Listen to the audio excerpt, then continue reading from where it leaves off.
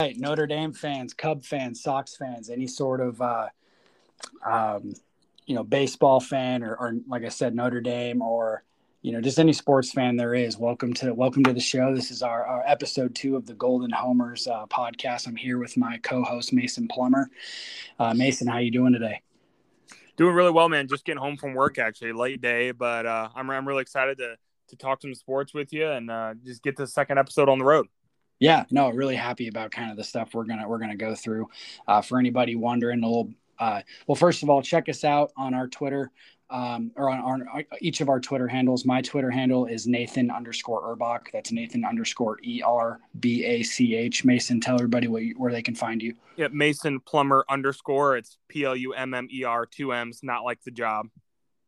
Perfect. I was thinking it was like the job, to be honest with you, but figured it ran in the family or something. That would be sweet, though. My brother and I talked about, if our careers fall apart, Plummer's Plumbing. I mean, that's made. Oh, 100%. I mean, and they make good money. You should think about it. Right. A little bit gross, but it is what it is. Right. And again, before we get started, check us out. Google Podcasts, Spotify, Breaker, wherever you check out your podcast. I'm not sure we're on Apple Podcasts yet. That hasn't been made known to us here. We use the Anchor podcast. So shout out Anchor for that as well. Really good, podcasting app to kind of get you started, where you can do things on the go. You can do it on the computer, everything like that. So we appreciate Anchor for supporting us, and appreciate you guys for supporting us as well. But like I said, right now we are on Spotify, Google Podcast, Breaker, hoping to be on Apple here very soon.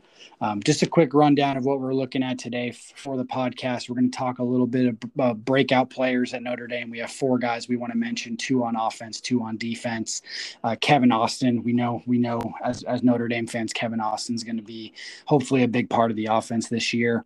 Notre Dame did pick up a new 2023 commit and a Don Schuler. We're going to talk a little bit where we see him, fitting into maybe the Marcus Freeman-led defense here in the next couple of years, and then maybe a soon-to-be commit as well in the 2023 class that we think might be trending Notre Dame. New kind of a new profile we're starting. It's called the prospect profile, because the Cubs are nowhere to be found in the playoff race. So we are looking at a prospect profile. We're going to profile Brennan Davis today, the Cubs' top prospect. Pretty self-explanatory on that end. And then Mason's going to do a little Sox talk with you at the end of the show to kind of wrap things up. So without further ado, let's go ahead and get started here. Mason, Kevin Austin, we both have probably been talking about him here for, the last several years. It seems, and in all reality, it has been several years. I think he was 2018 Notre Dame. He was part of the 2018 class, came in with a lot of fanfare. I know he was a guy that I think his final couple schools were like Notre Dame, Clemson, Florida, Miami, something like that. He was obviously from Florida. But a lot of, SEC, ACC. And I think when it really came down to it, I think it came down to Notre Dame, Miami, and Clemson, if I'm not mistaken. So, but ever since he's been on campus, I mean, he's been a guy that fans have been talking about. He's been often injured or had some off the field, issues that have kept him, off the field, I guess. And but no, he's back. He looks healthy. He's coming off of the injury that, I think we didn't know if he was going to need surgery last year. He ended up having surgery, was out for the entire season for the most part. But he's looking good. And, he's probably the key to the offense in all reality, right? Yeah, he's got to be. I think for Notre Dame to reach his lofty expectations, Notre Dame, as it is right now, and as it'll always be, is national championship or bust. Nobody's happy until Notre Dame's winning national championships regularly, and Kevin Austin is the key cog to that. I think the floor is at 10 wins, as we mentioned last week, which is great, but now you got to get to that national championship, and Kevin Austin's a national championship caliber player. He opens up the offense for everybody, including Michael Mayer, Braden Lenzy, and guys like that. And you mentioned the hype that Austin's had. Man, it's been going on almost 5 years now. You start to know the names of the guys in the 2018 class and 2016, starting to build towards 2017, and he'll end up signing in 2017. So then you're constantly looking forward to when am I going to see Kevin Austin on the field? He made a small impression against Navy. I remember a couple nice catches his freshman year, and then we haven't really seen much of him since. But from everything that we've been reading and kind of analyzing of Kevin Austin, the separation he's getting off of some decent corners that Notre Dame has. Of course, that's a position of a little bit of weakness, but Kevin Austin is really balling out in practice, and you're hoping he can stay healthy. Nathan, you mentioned that injury that took him out last year, that fifth metatarsal. It's an injury that's I'm not a doctor by any means, but from what I understand, it's an injury that is easy to re-break. It's easy to re-break that fifth metatarsal, and you've got to hope he stays healthy, because I think he's the key cog to – I think, like we mentioned, Notre Dame's a 10-win team at the very minimum, but I think he, with an outstanding season, he pushes Notre Dame into the 11 and 12, potentially pushing for the college football playoff yet again. Yeah, I think he actually had the same injury, if I'm not mistaken, as Bonzie Colson did in his final year on the basketball team. And, we saw how that, kind of took, ruined his final season. And when he came back, it didn't do him any do him any help either, for his draft stock and all that kind of stuff. So hopefully that's the last bit of it for Austin. Hopefully the surgery kind of takes care of that and he doesn't really have to worry about it, at least this season and beyond. Are you still the president of the Bonzie Colson fan club? I remember that was your bio for a minute there. Oh, 100%, dude. Bonzie should be in the NBA. There's and fans, we're gonna talk about some Notre Dame basketball here, not necessarily on today's show, but just in general. Me and Mason follow the basketball team very well, Bonzie's probably my favorite Notre Dame athlete of all time, if we're being completely honest. Which is so clutch, and that was unfortunate. That break sucked, and he was just so electric on the court, and you have to imagine that he would be on a roster by now. And he never really looked the same to me after that injury, and maybe you have a differing opinion, but that just sucks for Bonzie. But I know he's still balling out, not quite in the NBA, but he's still balling, doing his thing. Yeah, no, I mean, he just won MVP in whatever league he was in this past year. And I know he's slimmed down a little bit. He's really embraced the fact that he's probably more of a small forward, at the professional level. So he's hitting threes with more frequency and stuff like that. And, and able to drive to the hole and defend those positions a little bit better. But I mean, we don't have to get on a Bonzie Colson tangent here, because I think we both know that he would be an effective NBA player if given the opportunity. Yeah. And I know you could talk about Bonzie for hours.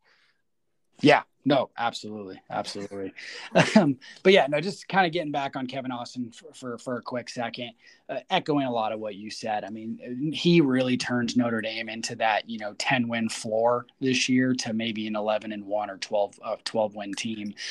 That was one thing they really missed last year after, losing Chase Claypool, losing Miles Boykin the year before that, losing Cole Kmet.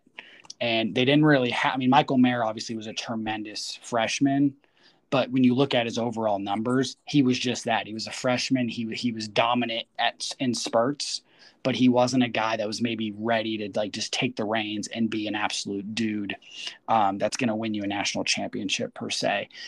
Kevin Austin, I know he hasn't necessarily had the opportunity to do that yet.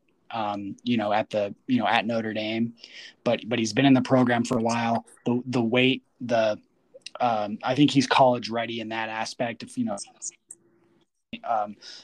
and all that kind of jazz. But no, he needs to stay healthy. He could really, add to this offense that I don't think any other player can do. I mean, obviously Braden Lindsey can take the top off the defense. Avery Davis is going to be, I think, just a really solid player. Obviously the running game we both believe in. But if they want to have a guy that can maybe go off and have a Chase Claypool senior level season, it's Kevin Austin. Yeah, absolutely. And he just opens up everything for everybody else. I think your main three are obviously going to be Kevin Austin, Michael Mayer, and then Kyron Williams, and maybe a 1A, 1B, Kyron Williams and Chris Tyree coming out of the backfield. Both are more than capable of catching passes out of the backfield, turning it upfield, and then being a home run hitter. So when Kevin Austin is able to stretch the field and just be able to work all along the field, because he has a full route tree, he can really do it all. He can go up and get it. He can run past you too. So I think it's important that he opens up the offense, and Jack Cohn's willing to throw the deep ball. But and he opens up everything, and then you get guys like Avery Davis and Braden Lindsey who can kill you too. So he adds a just important element to what Notre Dame wants to do and what Tommy Rees ultimately wants to do this season. Right. Absolutely. So I know we wanted to get into some breakout players as well. I kind of teased the fact that we have 2 defensive guys, 2 offensive guys.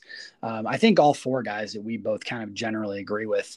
I think we could start, maybe at the corner position in Cam Hart. Something that they need to improve on. I mean, they lost Troy Pride a few years ago. Julian Love's been out of the program now for 2-3 seasons. They were lucky enough to have Clarence Lewis really step up last year as a freshman, and obviously the transfer in Nick McLeod. So they ended up having a pretty steady, cornerback, position last year. Tariq Bracy was a little disappointing at times, especially I think maybe closer to the end of the season last year. And they've asked him to step up. It looks like he might actually have an opportunity to move into the slot, hopefully this year. But Cam Hart is really the guy I'm looking at. 3rd year in the program now, came in as a wide receiver, has since role, a big guy. He's like 6'2", 6'3", has a lot of athleticism overall. Wasn't maybe didn't come to Notre Dame with the fanfare or the recruiting fanfare, I should say, that some other guys did. But I think his athletic profile and just his build overall, he could be a really dominant cornerback, at least at the collegiate level, with his size and I think his overall speed. Yeah, there's no doubt about it. And you hit the nail on the head, really. The length is what attracts you to Cam Hart. You have guys with speed. You have the short, choppy guys. But Cam Hart is really what puts this cornerback room potentially over the top if he hits like many people think that he could this year. You mentioned Clarence Lewis's breakout was huge. One of those corners had to hit. I think Ramon Henderson will as well. We haven't heard much from Caleb Oford. I think he's kind of buried in the depth chart at the moment, but he's got plenty of time with the guys we're seeing succeed. Oford has plenty of time to kind of sit back, learn, and really grow into the corner that he wants to be. I think Henderson is going to challenge and Tariq Bracy at the slot. I think that's important for Bracy to have some competition because we saw him struggle quite a bit last season, and I think Cam Hart really passed him up and is going to take his spot officially this year, and I think he's going to have a lot of success. You mentioned that Hart was a transition. He moved from receiver to corner. He has the hands, he has the size, the athleticism, and I really like the length in corners, the guys who were able to stretch out and really just pat a ball away, slap it down, and rather than relying on their speed constantly. So I really like the intangibles and the measurables with Cam Hart. I'd like to see it on the field. We haven't seen a ton of him, but I'm excited to see what Mike Mickens and Marcus Freeman do with him. I know that they're really high on his upside, and I think this could be a real breakout year for Cam Hart. It's funny you mentioned I know I mentioned it first, but then you kind of expanded on it with the moving from wide receiver to corner and having, maybe the ability to like kind of turn and run with the receiver and almost run his route per se. And that's one thing I think Notre Dame's done a really good job at. Just look at Clarence Lewis. I don't think Clarence Lewis was much of a corner at the high school level, but that's what Notre Dame recruited him at. They loved what he could maybe bring to that side of the ball. And look what he did in pretty much his first full season as a corner, and it was at the highest level, or one of the highest levels of football. And then I was as a true freshman, a 3-star guy out of New Jersey. I think he was at a kind of like a smaller Catholic private school in New Jersey. And so, Notre Dame has had some success with guys moving from the wide receiver position to corner, and I don't see why Cam Hart wouldn't follow suit with that. Moving on, we'll stay on the defensive side of the ball here. Riley Mills. Obviously, way different from Cam Hart in regards to his recruiting profile. Came in as a top 150 kid. I think me and you both even thought a little bit more highly of him than that when he was a recruit. He was a guy that was probably a consensus top 3 or 4 player in their recruiting class a few years back. Just a huge kid out of Illinois. If I'm right, he was from Illinois. Am I correct on that? I don't remember off the top of my head. I will find out though. But anyways, me and you should know this. We follow. I should know it. There's just so many names that he's a northern suburb, Lake Forest. Lake Forest, that's right. Gotcha. Yeah, my fault, guys. But anyways, big kid. He put on 15, 20 pounds, I think, in the off season, and that's been a point of emphasis that's been talked about a lot. Over the last couple of weeks, on the main Notre Dame sites, but with NTA kind of moving over to the strong side defensive end, Riley Mills could probably play that position with him a little bit, but he can also be inside and be kind of like to MTA and sort of be that guy that gives you a lot of snaps as the backup. And we might be talking about him, a year from now, taking that job over from Jason Ademilola.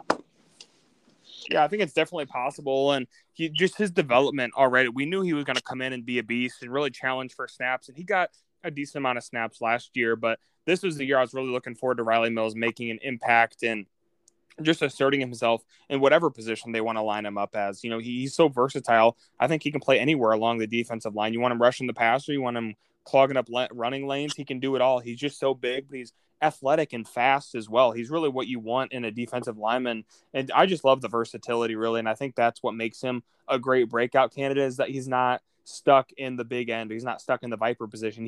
I really think he can do it all. He might not play all of them, but if you're in a pinch and you really need him to, I think he can. So that's what I really like about Riley Mills. And we're hearing great things about him from practice reports already. I just can't wait to see him really lay it on somebody. He didn't have a ton of opportunities last year to really hit somebody, but Nathan, I remember you and I talking about his film, and man, some of the hits he's putting on these quarterbacks, you just got to feel bad for him. Yeah, no, absolutely.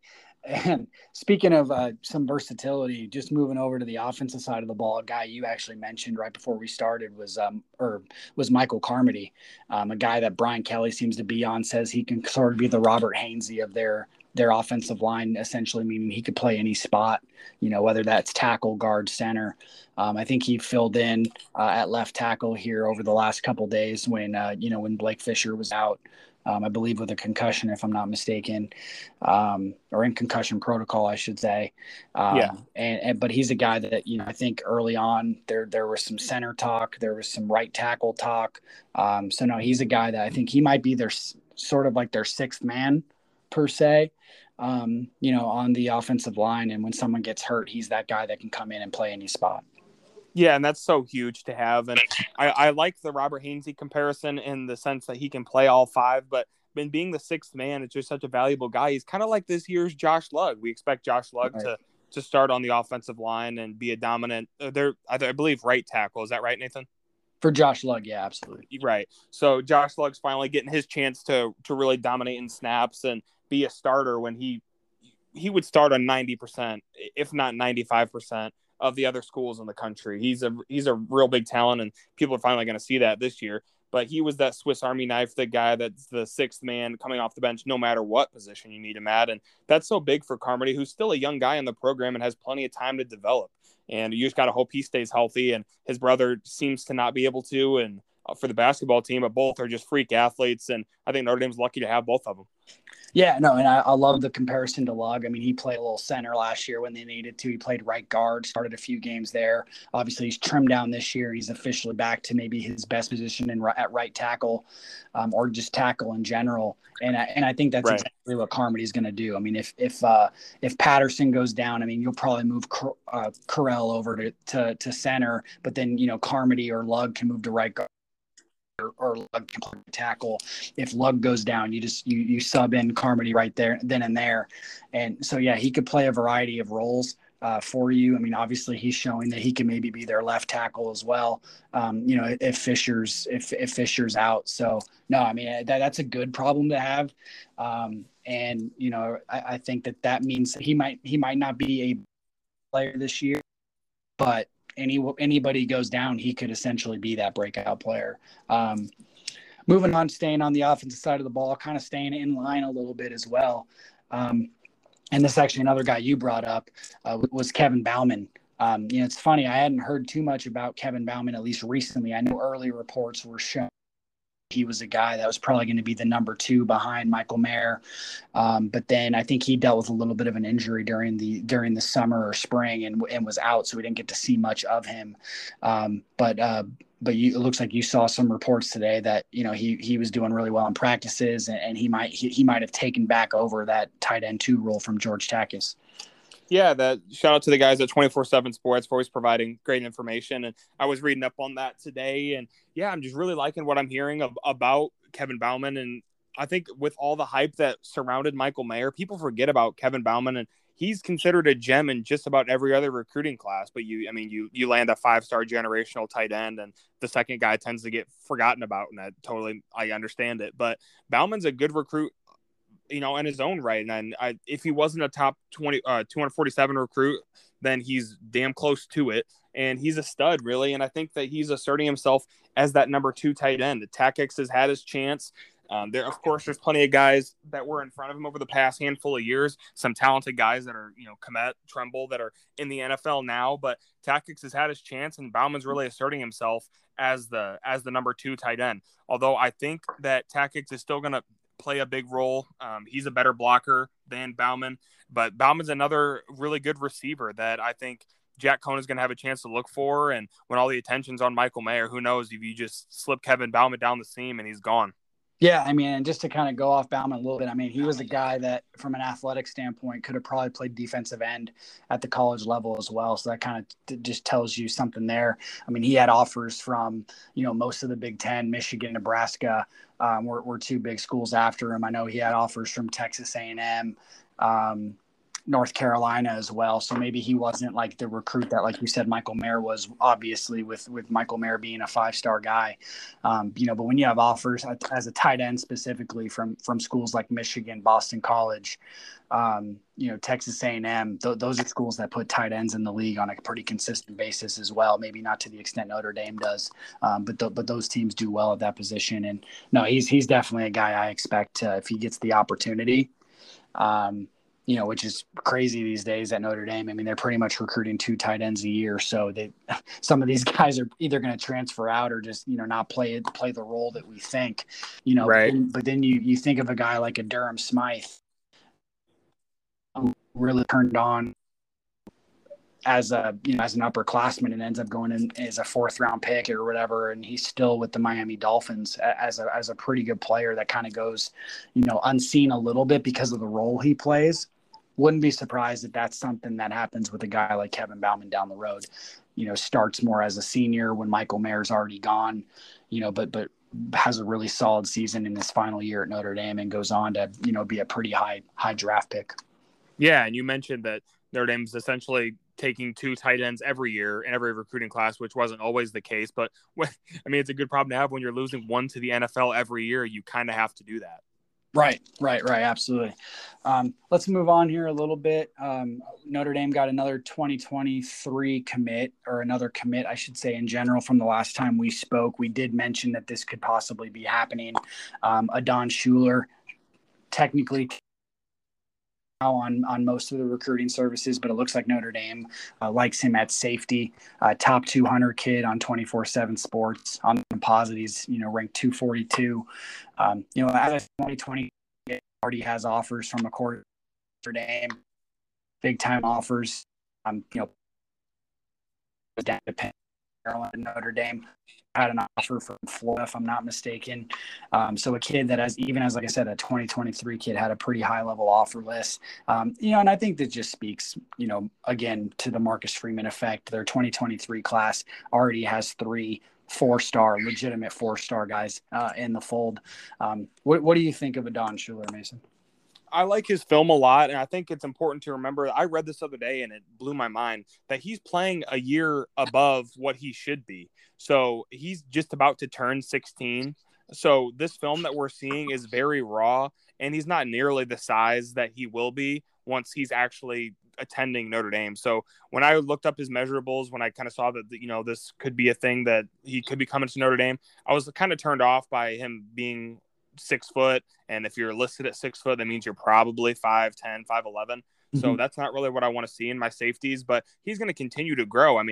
I'm sure you and I weren't the same size that we were at 18 or 19 when we were 16. So he's only about to turn 16. So I think that's important that people realize that, and he's only going to continue to get better. And he already looks like a stud athlete as it is. So I think it's a good pickup. I think it's a good pickup for Marcus Freeman, already looking, like you mentioned, at the 2023 class and locking down some guys that want to commit and get their spot locked down early. I think that's important, and it shows that guys really want to play for Marcus Freeman. And I'm sure there's a line of guys that are excited to be committed to Notre Dame, and I think we're going to see some more here soon, but potentially on the offensive side.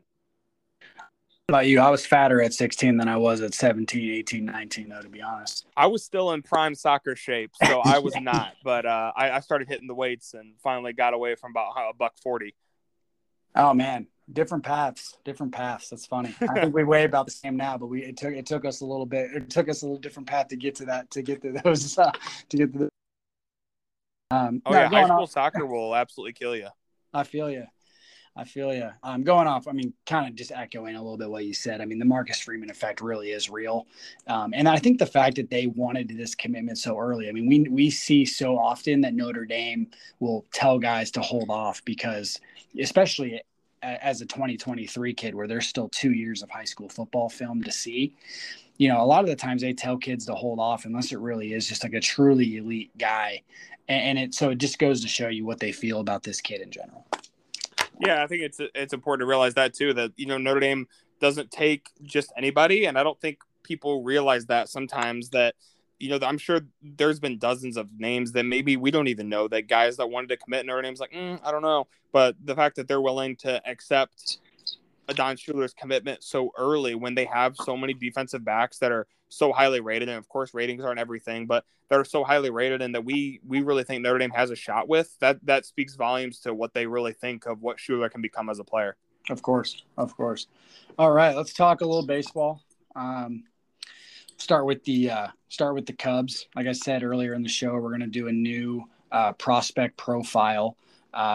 Specifically for the Cubs. They have their farm systems, moving up the ranks a little bit.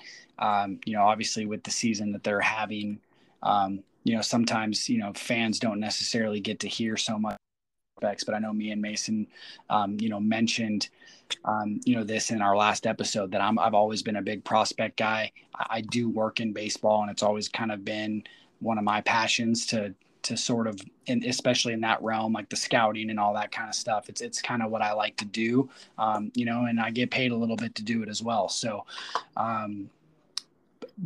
Brennan Davis specifically, he is the Cubs' best prospect right now. He's probably the best prospect they've had since Chris Bryant, which is very high praise. Obviously Chris Bryant, I think, was, by the time he got to the Cubs, was the number 1 or 2 prospect in baseball. He was the second pick in the draft. Brennan Davis took a little bit different route. He was a high school signee out of Arizona, was a basketball first guy for. His dad is actually Reggie Theus, who went to UNLV. And Brennan Davis was possibly going to take that route at one point and probably would have been playing high level Division I basketball if he didn't end up signing, as a baseball prospect a few years back. But he's climbed the ranks. I mean, he's now in Double-A. He's been raking in Double-A all season pretty much. He played, I think, 8 games early on for South Bend, which is the high end or the high A affiliate for the Cubs. But now he is in Tennessee with the Tennessee Smokies for the Cubs. And 21 years old. I mean, he's hitting pretty much like 280 on base percentage, over 400. One of the younger guys, in Double-A. So what he's doing at the age 21 is pretty much against pitching that 80% of the time is older than him.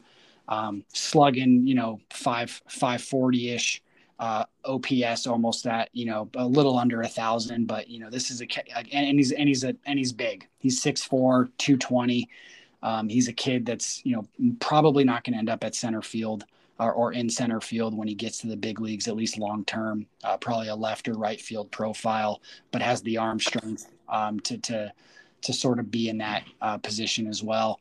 But no, I mean, this is the guy that if you're a Cub fan and you don't follow prospect status, just honestly think of guys like Chris Bryant. Think of guys like, Anthony Rizzo and Javi Baez that came up and were really, really good baseball players, at least at one point in their career.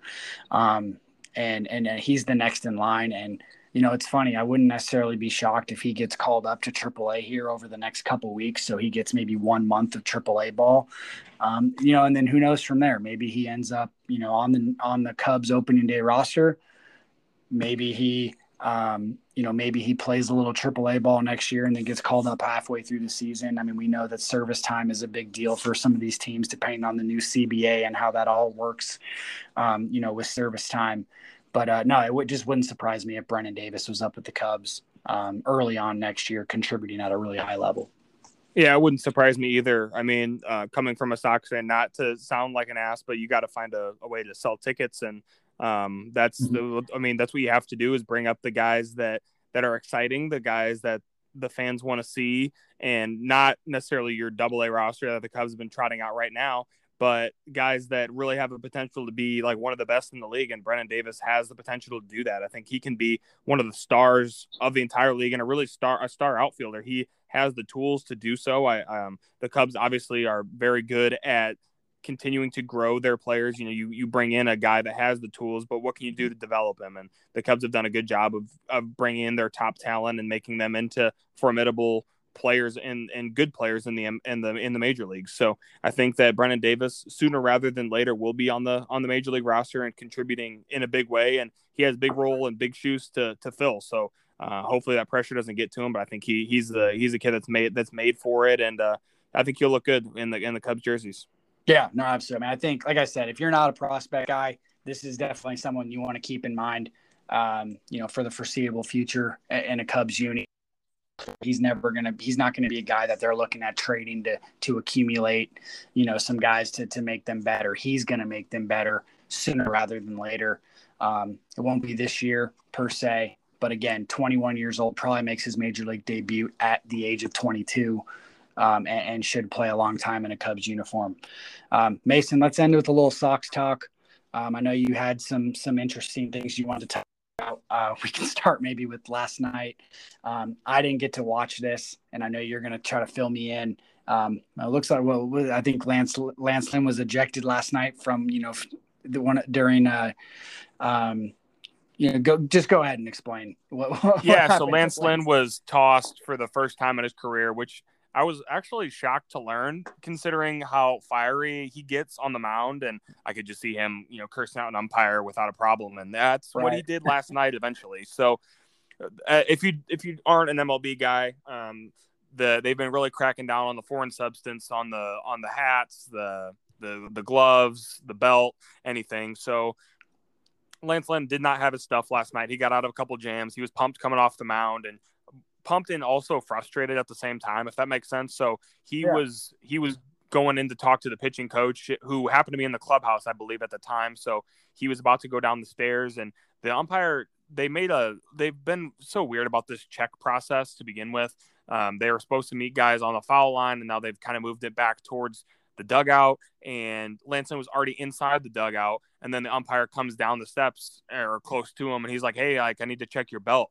And Lance is pissed off, and because he had a bad inning and his stuff isn't working. So, and kind of an asshole way, he takes off his belt, throws it in proximity to the umpire, doesn't hit him, but then the umpire got his feelings hurt, as Lance Lynn was quoted as saying last night, and then tossed Lynn immediately. So, I wasn't an overreaction for the umpire. I think so. I mean, you can't do that as Lance Lynn, but that's just kind of the way he is. He was only going to pitch one inning more, maybe any.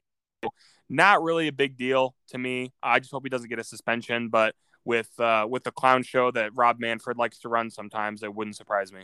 You can't throw your belt at the umpire, Mason. It's just the way it works.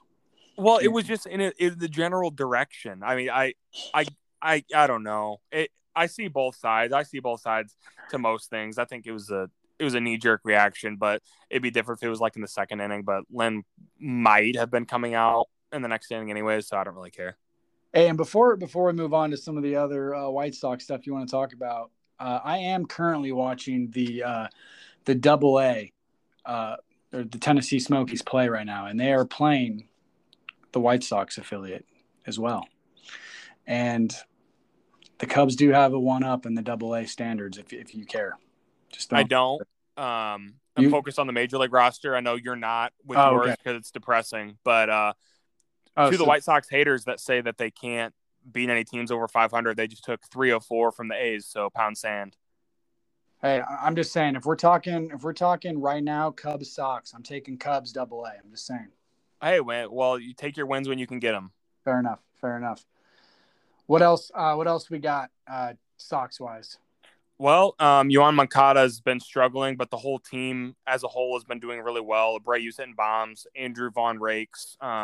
Eloy's batting like over 400 since he's been back. Luis Roberts finally hitting his stride. So this team is really starting to put it together at the right time. La Russa is kind of sitting guys randomly, getting them rest, making sure it's almost like a load management kind of thing that the NBA does, which is kind of lame. But when you have like a 15-game lead in your division, I get it. So like Tim Anderson sat today and the Sox lost, not a big deal. But yeah, and then Grandal's hitting bombs in AAA. I think he'll be back next week. Hopefully I don't see him catch too much, keep that knee healthy. It's all about getting the squad fully healthy and in a good groove heading into late September and October. So I'm just looking forward to the playoffs, and I know you're not, but that's okay. I'm looking forward to the Double-A playoffs, Mason. I mean, that's what's important ultimately. Actually, just looking at their record, I'm not sure they're making the Double-A playoffs. Actually, in reality, I don't think there are playoffs this year in minor league baseball. I know there's not in AAA, and that's kind of where I do most of my work with. But it wouldn't surprise me if there is nothing in the in the lower ranks as well. But no, I mean, echoing what you were saying in regards to the Sox. I mean, it goes back to what you said last week on the podcast. They're nothing meaningful right now for the Sox until October comes. So resting these guys, making sure the team's fully healthy, but then maybe ramping it back up, a couple of weeks before the season ends, just to make sure they're in a groove, and they're not going in struggling. There's been so many times you see these teams where, maybe they were the best team in baseball the entire season, or at least one of, but then they struggle the last couple of weeks of the season for one reason or another. They're sitting guys, they're resting guys, whatever. And then that carries over into the playoffs, and then they lose first round, or they maybe don't make it to the championship series or the World Series, when that was a team that probably on a talent scale should have. So as long as the Sox are grooving, late September, I don't see any issues for them in the playoffs. But no, I mean, what they're doing right now is probably the smart thing. Yeah, I'm hoping to avoid that kind of crash when it comes to the playoffs. I wasn't the biggest fan of the La Russa hire initially, but I mean, he's proven to me that he knows what he's doing as far as managing a roster, managing a bullpen, and getting the team across the line, and then hopefully bringing a World Series back to the right side, the south side of Chicago. So I got to trust La Russa at this point. Yeah, no, I mean, he's been there, done that. I mean, he might be a little old school, like you mentioned, but I'm sure when it comes to the playoffs and stuff like that, he's definitely someone you want on your side overall. And like I say, he's been around the block. So, I don't think he's going to hurt your team in any way per se. No, he's a great strategist, but I mean, I don't know, would it kill him to shift once in a while? He's very stuck in his ways, but I mean, they're usually right. So I'll take it. Gotcha. Well, there you have it, folks. I mean, a little shorter podcast today. It looks like we went about 40 minutes. I got work I got to get back to. I know Mason has a bachelor party this weekend, so we wanted to That's right. Make sure we don't get too drunk, Mason. I know you're newly 21, so be careful. I will provide a full review next week, so that should be entertaining. Perfect. And speaking of next week, we're hoping to maybe have our first guest on the pod. We sort of broke that news last week in regards to how big our first guest will be, and we think it's going to be a pretty big one. Hoping to have that next week. Obviously, more Notre Dame, more Sox, more Cubs talk. Maybe we'll sneak in a few. We'll start talking a little fantasy football as well, with that on the horizon. Actually, I think my redraft fantasy football draft is next Saturday, so I can give you a little preview into who I'm looking at there. Very nice. I'll have 2 drafts before our next show, so I'll be able to. I'll read off my team, and maybe the listeners can critique me. I'm sure you will be able to too. So I'm prepared to get bullied. Awesome. And speaking of critiques, guys, again, thanks for tuning in. Check me and Mason both out on Twitter. We're probably going to end up with a Golden Homers Twitter handle here soon, just to make it easier for you guys to follow. But again, check us out on Spotify, Breaker, Google Podcasts, soon to be on Apple Podcasts. Give us a rate, give us a follow, give us a review. Even let us know what you guys want us to talk about on the show. And we will make sure that we listen to you guys. And we'll definitely be taking some questions on the show as well. So Mason, again, love you, brother. Thanks for tuning in, guys.